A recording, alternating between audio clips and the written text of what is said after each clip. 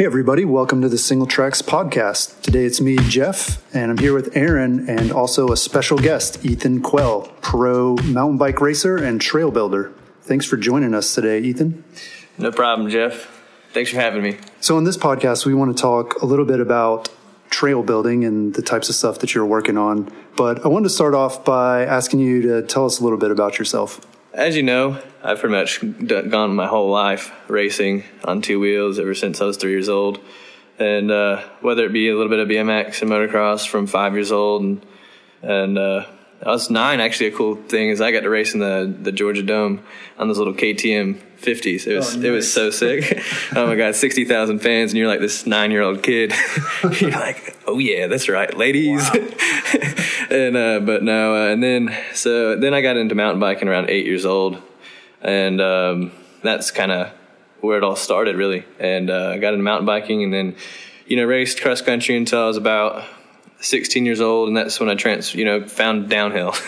And once you drink that Kool-Aid, you obviously don't go back. Ski lifts are sweet. And so that year I kind of raced a few races, won the amateur series overall at Snowshoe Series, a few other races here and there. And then when I was 17, I went hard into it, and I was trying to qualify for both worlds, cross country and downhill, and I flatted on the last lap. I was leading, flatted on the last lap, and I didn't make it in. And then with the downhill thing, it was blew a turn, ended up 6th. I think they took like the 8th place person, so a little hurt on that one, right? So anyway, so then later that year, I traveled, the rest of the series, racing the Junior X National Series. I was on the podium, pretty much consistently, and but never really won one up until I showed up to Nationals in 2008. And it was an awesome venue. The track was sweet. It was a man's track. It was, God, here I am, I was like 17 years old and having, everyone's there, and it's just an eye opener on how huge the event is. And so much fun. The track was awesome. And I just dropped in and paced myself, and then towards the bottom I was seeing stars coming through the finish line. It was pitiful because my hands were so clenched from trying to hold onto the bars the whole way down that I had to have someone else open my Gatorade because I still couldn't open up my hands. Wow. About a couple of minutes later.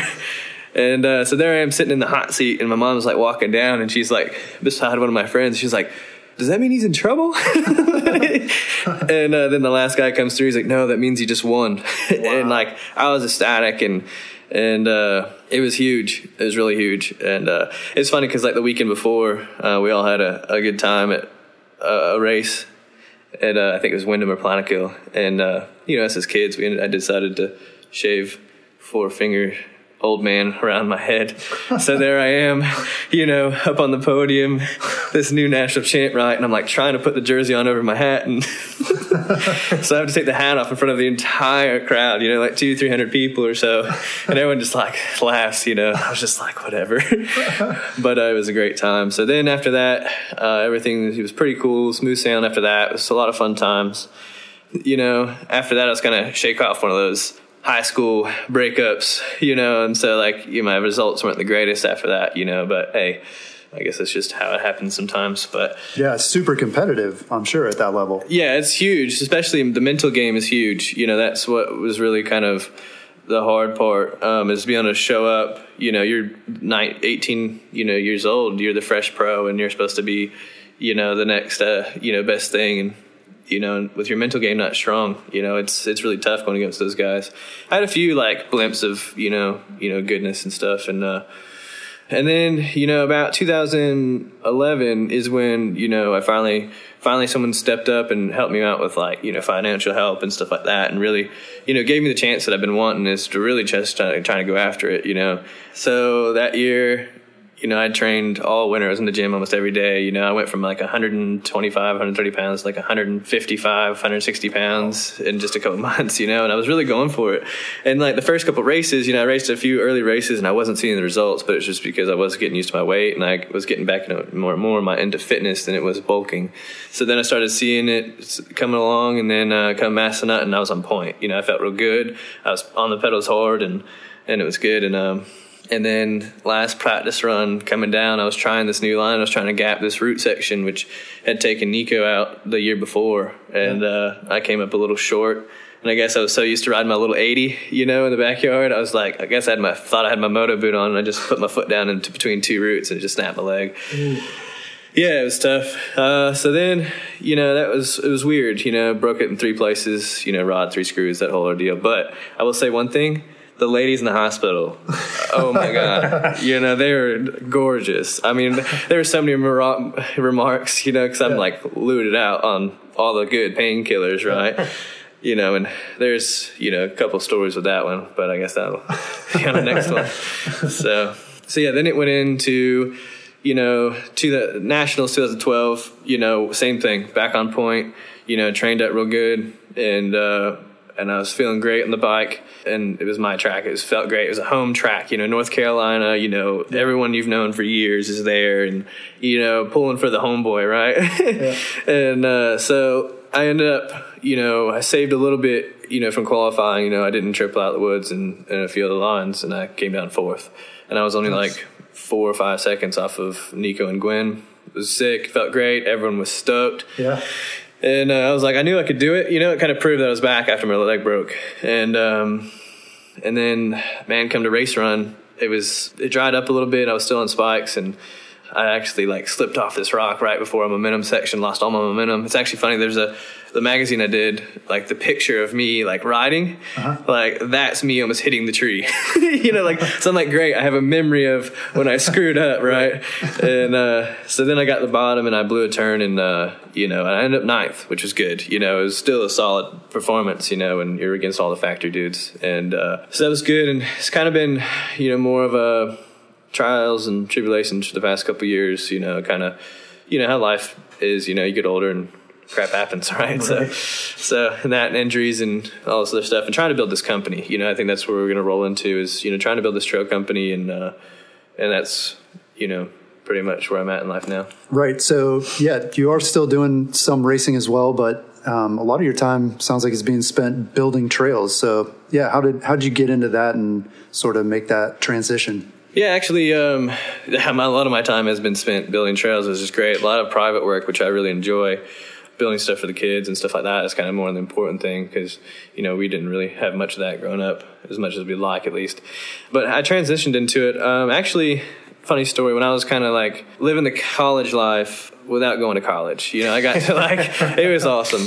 I mean, it was great. I basically couch surfed between Lees and McRae, Brevard, App State, just hanging out with friends. I was looking to go to school, but I was trying to figure out the right school. And obviously I went to Kentucky, which, why would you go there for school? But well, I noticed that you're actually on their Wikipedia page. That's one of their notable athletes. So am I? Yeah.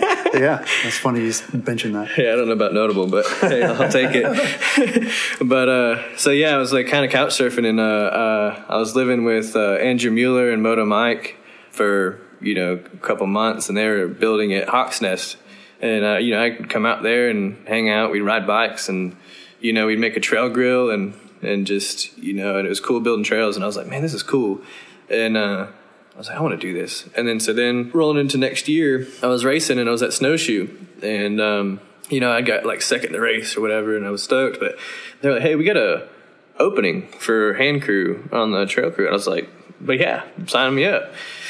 And so that was cool. That's kind of how it started. And then throughout, I learned a lot of handwork and rock work, especially at Snowshoe. I mean, if anyone's been to Snowshoe, they know there's plenty of rock to be had there. And so that was really cool. So then they were putting me on the machine at lunch each day leading up to their trip for Whistler. So I'm in there in the machine trying to learn. They're walking me through how to build the trail, how to use borrow pitting techniques, and how to do rock armoring and do the piping and stuff like that. And then they leave this 19-year-old kid in charge of this whole mountain, while they're gone for a week in Whistler. And they're like, hey, just keep building this trail.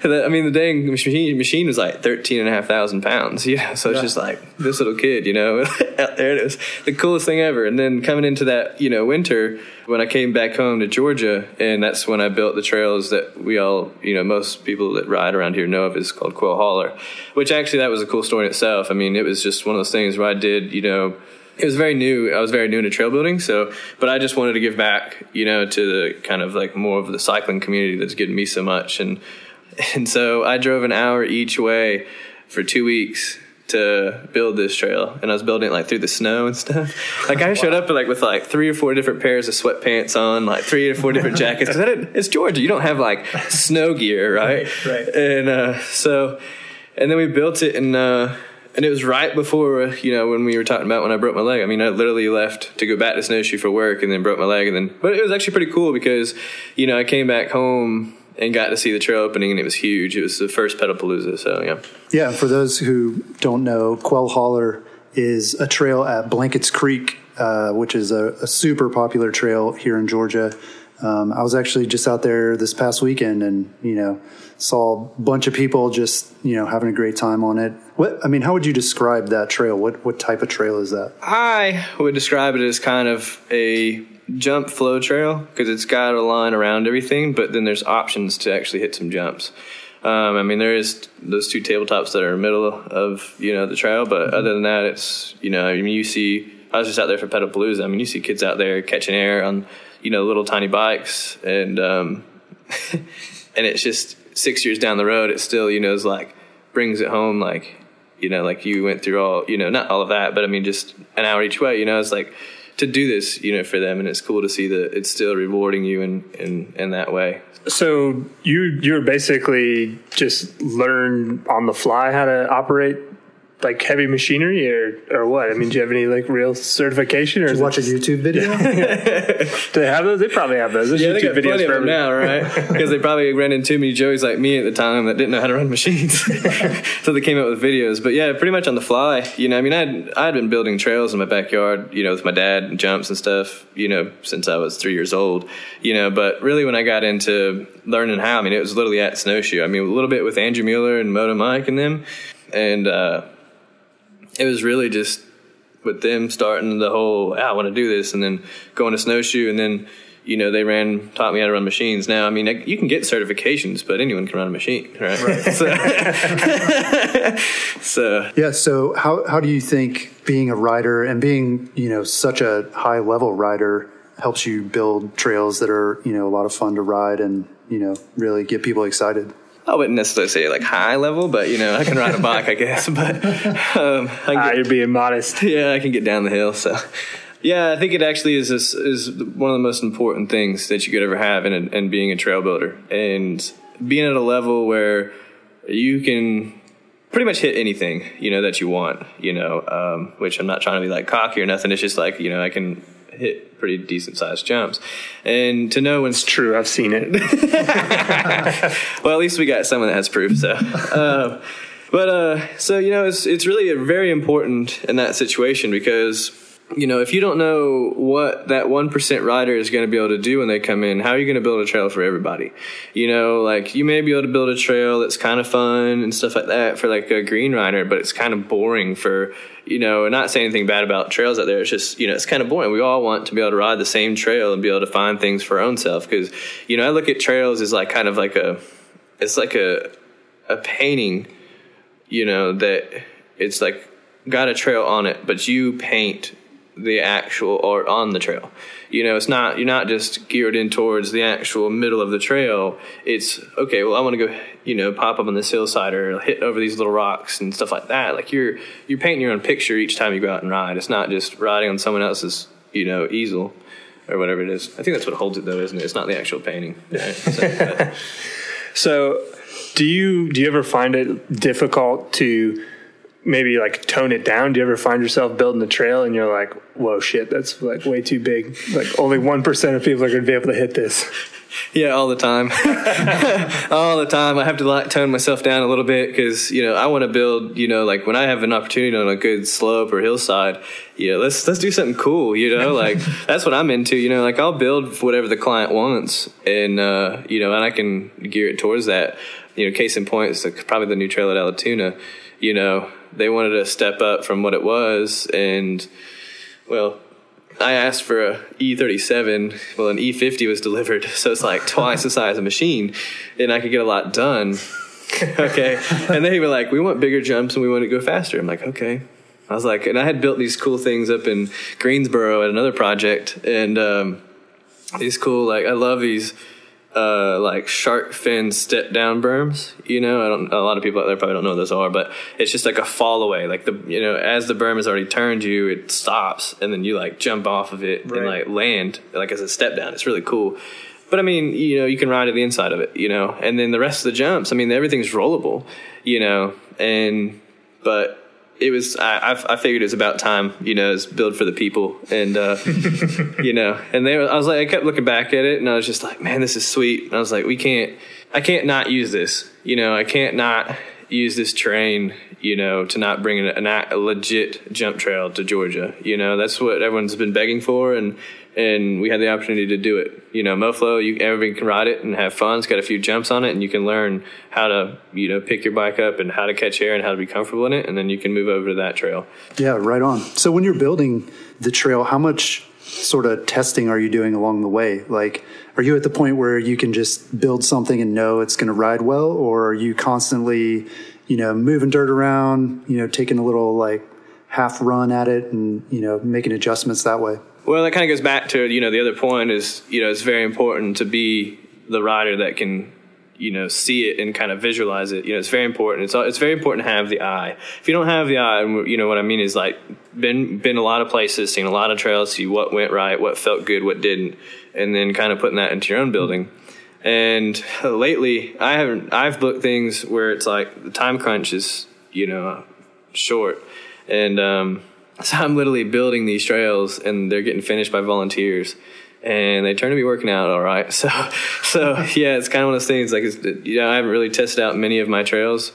The way I test them, though, is, have you ever done the running technique? That's the way to do it. You like take the G out, you run in the G out, and see if and then you like throw a sweet whip. Like, it was funny. On this past project at Alatoona, I was just like visualizing it and like checking it out, making sure my distance was right. There's like a 30-foot tabletop there. It's sweet. Whoa. Yeah, and we measured it. So I'm not exaggerating.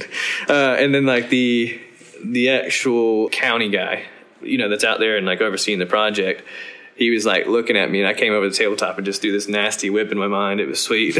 and he looks over at me and he's like, I saw that. I'm like, I hope you did, because it was sick.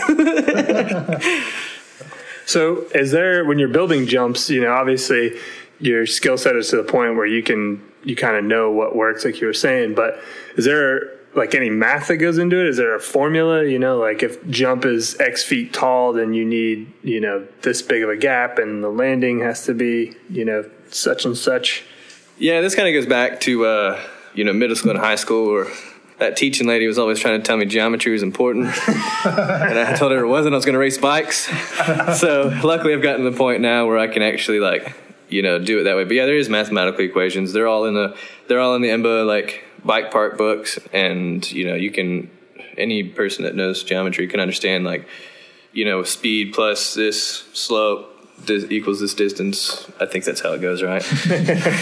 I kind of just look at it like, yeah, it looks right, and move on. So right on. Well, it seems to be working. I mean, all the trails of yours that I've ridden have been just awesome, and flow exactly as well as I could imagine them. So we talked earlier, and you kind of alluded to this, but it sounds like a lot of your projects are for private individuals building jump trails and pump tracks and things on private land. I didn't realize that there was really a market for that. So yeah, it'd be interesting to hear a little bit more about that, how you find these people and sort of what that's all about. Yeah, it comes back to racing. Through racing, I've met, so many great people over the years, and developed relationships, and sometimes it's not what you know, it's who you know. And I guess what it comes down to is that, all these people get to go to these really nice bike parks. They'll go to Whistler, or they'll go to, Colorado somewhere, or they'll, go to Snowshoe or up north or something. And then they come home and they don't have anything to ride like that. And, these are people with little change in their pocket, and they're like, well, I want a little bit of bike park at my house, so I can come home from work and I can just get on my bike and go, hit some jumps. And that's kind of where it's at. And luckily, one job will lead to the next. That's how you create work, is a job will create work for you. And I really enjoy doing the private work more than bigger projects. I mean, obviously there's probably more money in the bigger projects, but I'm more geared toward the passion of having something for their kids to grow into and just for them. I mean, like now they have a little playground. The Greensboro project was a really good situation. Throughout his entire life, he had grown up, raced BMX and rode bikes and stuff. But I mean, when he had to take over such a big company, at that point in time, it's hard. Like he gets to go to Whistler every now and then, maybe, like one time a year, so it's like now this being 10 minutes, down the road from his work, it's a lot easier. So, I mean, and he actually came out and was like, dude, you just pretty much changed my kid's life, changed my life. You gave me something that, I can actually enjoy, and that's really what it's all worth. If life didn't cost money, then I would do it for free. So. Yeah, that's really cool to imagine. I mean, it's crazy too that there are enough people out there that have the money to spend on having a trail professionally built in their backyard. But then again, I mean, it sounds like some of the projects too are, along the lines of the cost of like a really high end downhill bike, right? Oh yeah, you can get into some serious money when you bring in, someone like me to build a trail. I mean, serious money, like not necessarily in my pocket, but you're spending a lot of money to have my crew on the ground and machines on the ground and the amount of time we're there. There's a lot of costs that go into it that not a lot of, it's funny, I'll build these trails, like Allatoona. When I built Allatoona, they're like, it's going to cost what? I'm like, yeah, that's just for me. And, because, I mean, everything was done on volunteer pretty much, and which is understandable. But, not a lot of these people have been to bike parks and seen, the actual what goes into the process of building these trails and making them, you go and see a trail at a bike park, you're like, oh, man, this looks sweet. But it didn't look like that when it was first getting built. It looked like a bomb went off, And so, I mean, coming back and doing all your back sloping and throwing the leaves and pine straw on the downslope and back slope and stuff like that, and kind of narrowing it in and making it look like it's always been there. I mean, that takes a lot of time and a lot of money. Yeah. You've got to have a crew. If you want a finished turnkey project, I mean, you're looking at, pretty decent money. But, just for me, to come in and either you'll have volunteers come in and fix it, or you have your kids come out and buff it out, or you have all your friends to help, then that, prices are always negotiable, in that way. Yeah, that's what I was going to ask too. Is there a lot of maintenance on these types of trails after they're built? It depends on how you want it built.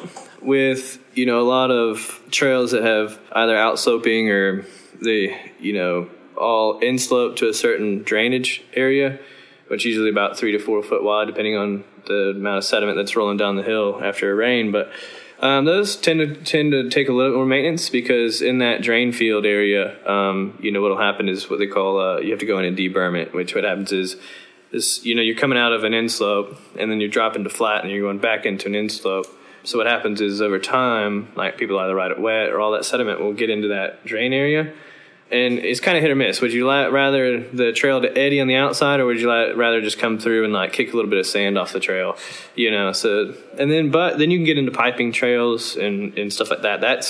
That's where you're going to get into bike park status. You have to do it there because there's so much snow that you have to control all that water flow off the mountain. But also it's a lot of people like to ride in the wet, and it's hard to ride in the wet when the water drains across the trail. Mm-hmm. I mean, it's still can be doable, but it's one of those things.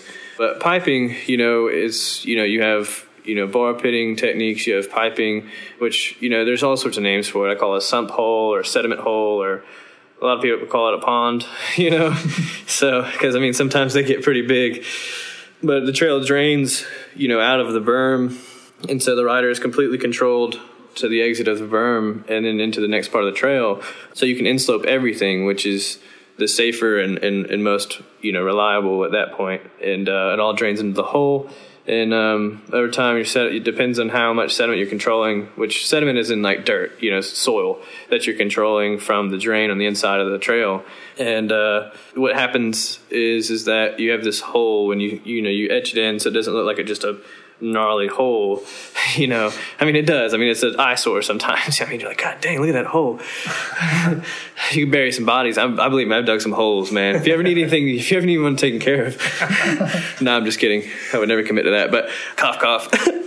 But, so then sediment will, rise up to a certain level, and usually you'll leave 2 to 3 foot below the pipe to make sure that the sediment has somewhere to go, and that way the sediment's not covering the pipe. Right. Because as soon as you cover the pipe, it's not going to drain, and then all of a sudden the whole trail floods and you're in a problem. So that's why you need area for the the new soil to come into the hole, fill up to a certain level, and then the water will always sit on top of the sediment, and then will then rise to the pipe level, and then roll out the backside of the pipe. And usually on the backside of your pipes, what I've seen some builders do, and actually it's a pretty cool thing, is on the exit of your pipe, it depends on your percentage of drainage slope on the pipe, but we can get into all technologically about it, but it just works, okay?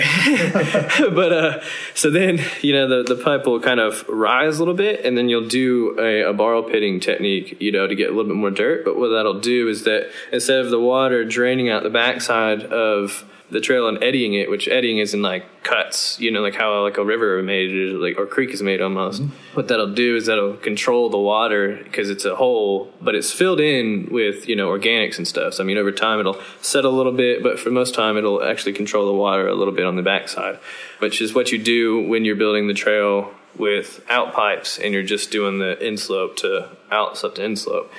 Which comes to a flat part, drains on the outside, but then you have a borrow pit on the outside of your trail, so it doesn't erode, out into the woods and create a bad eyesore. So awesome, that's great detail.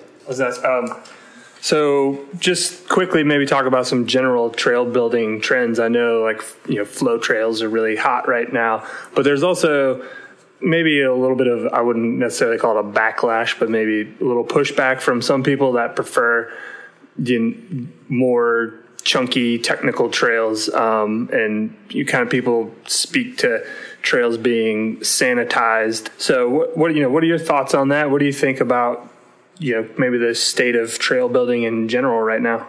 Yeah, all of us pretty much here, the more technical you can get, single track is probably the most fun. Anything that make the pucker factor is what we like to call it, right? And but we all like that. It's just the hardest trail to build, and it takes unless you're going to do it all by volunteer, it takes the most amount of money because of the amount of time it takes. It's all hand cuts. But that's the most fun trail, and I enjoy that better. I enjoy fall line trail. Don't get me wrong. Even though I'm the one that's sitting here talking about how to do sustainability and all this other stuff, I'm the one out riding the fall line trails, the no-no, right? So I might have just handled it on myself, but it's getting good. The trail building, the way it's going is good because it's getting more people into it, and that's what it's needed. Because with us diehards that, like to go to Athens and, not just ride Trail Creek, but there's, a homeless trail, I guess as you would call it. I've heard that. I need to check that out. Yeah, and I've ridden a few spots of it. It's awesome.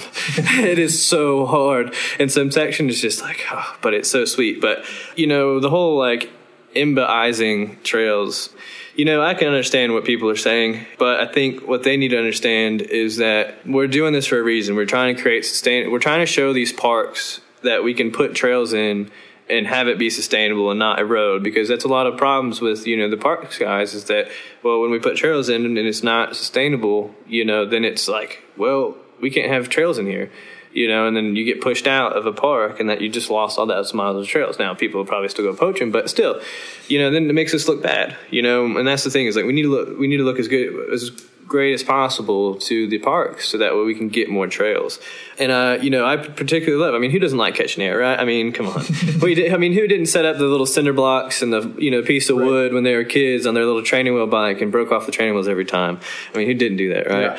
But the way it's getting into, the whole sustainable trails and the machine built trails and stuff like that, you get a lot more trail quicker, and you can still build it. I like what I've, I don't know if anyone, that's going to listen to this has ridden Athens, but, I like drive-by truckers out there. I think that is the way the trail building needs to go. I was given the opportunity to kind of just do whatever I wanted. I got to do my flag line. I got to do everything I wanted to do. I walked it out. I walked the whole area. And what I would call that is a hybrid trail. And the reason why I call it hybrid is because it's not necessarily a flow trail and it's not necessarily a cross-country trail. But it is, it's mileage. It's 2.2 miles. It's not very long, but it's still longer than a normal, downhill flow trail. And what I mean in that is that it still has its, roots and rocks and tight trees. That's one thing we lose by creating these highways of trails is, we kind of get it's like kind of watching TV. You're kind of just like, this is sweet, but this kind of catches your attention every now and like you go through these little tight trees that your bars like almost clip, like with us with wide bars, we're having to like wheelie and turn the, handlebars through. But then it's got like this section where it's just like 8 like off camber, turning rollers in a row. And it's just out of nowhere. And then you drop right back into some roots or something like that. It's got its rocks up and overs. I mean, it's got a little bit of everything. It's got its like own little downhill kind of jump spot in it, but there's a complete go around, to people that want to just do the XC stuff. So, I mean, I think that's the way things need to go because it'll keep everybody happy where you have the roots and rocks for everybody that's like, oh yeah, sweet. Because what I did is I built most of the trail with an excavator, but I would drive around sections and leave that. And then we came in and hand cut it on our volunteer days, as we're buffing out all the other trail, but we'd come in and hand cut a section. So that way it's like actual single track in the middle of this, and the way we built it, I mean, now you go out there and it's actually like dwindled down. I used I think it was like I forget what it was. It was a E27 or something like that, about a 4 foot wide, 4.1, foot wide blade.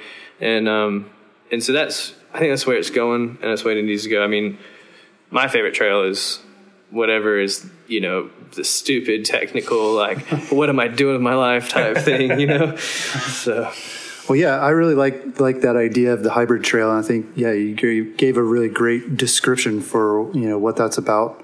And hopefully other trail builders are, kind of moving in that direction because it seems like the way to go. So what's the best way for people to get in touch with you if they're interested in having a trail built, either privately or, for like a public project? Right now, I've kind of just, it's kind of just my name, I'm still, I've got all the insurance and everything that I need, to cover everything, but I guess I've just, as I was talking to you earlier, I've not got, I guess, enough businessy with it. I need to get my name thought up. Some business cards. Yeah, some business cards and an actual name, right? But I'm thinking more Arnold Palmer style. I'll just say Ethan Quehl, right? Yeah. Quehl's Trails. Yeah, it's a powerful name. Yeah, but you can either call me on my phone, leave me a message. I may not pick up if it's a number that I don't know, but it's 770-906-3875. Or you can shoot me an email at EthanQ @comcast.net, which is COMCAST.net, which is NET. Just making sure, hey, some people, man, I've talked to some people, they're like, how do you, what? You're walking them through how to spell it all. I'm like, what is this? So, or you can just, holler at me at the races, because I'll be at the Enduros and downhill races this year. So, yeah, right on. Good luck with that. So, yeah, thanks so much for joining us. We had a lot of fun, and yeah, hopefully we can get you on here again to talk about mountain bikes. Yeah, thanks for having me. It was a great time, and hopefully I can't wait to listen to it. It'll be fun. Yeah, right on. And if you're listening to this on iTunes or wherever you're listening to it, and you want to see some photos, we'll post some photos of some of the trails that Ethan's built over the years. So thanks for joining us. We'll talk to you again next time. Peace. Sweet. Thanks.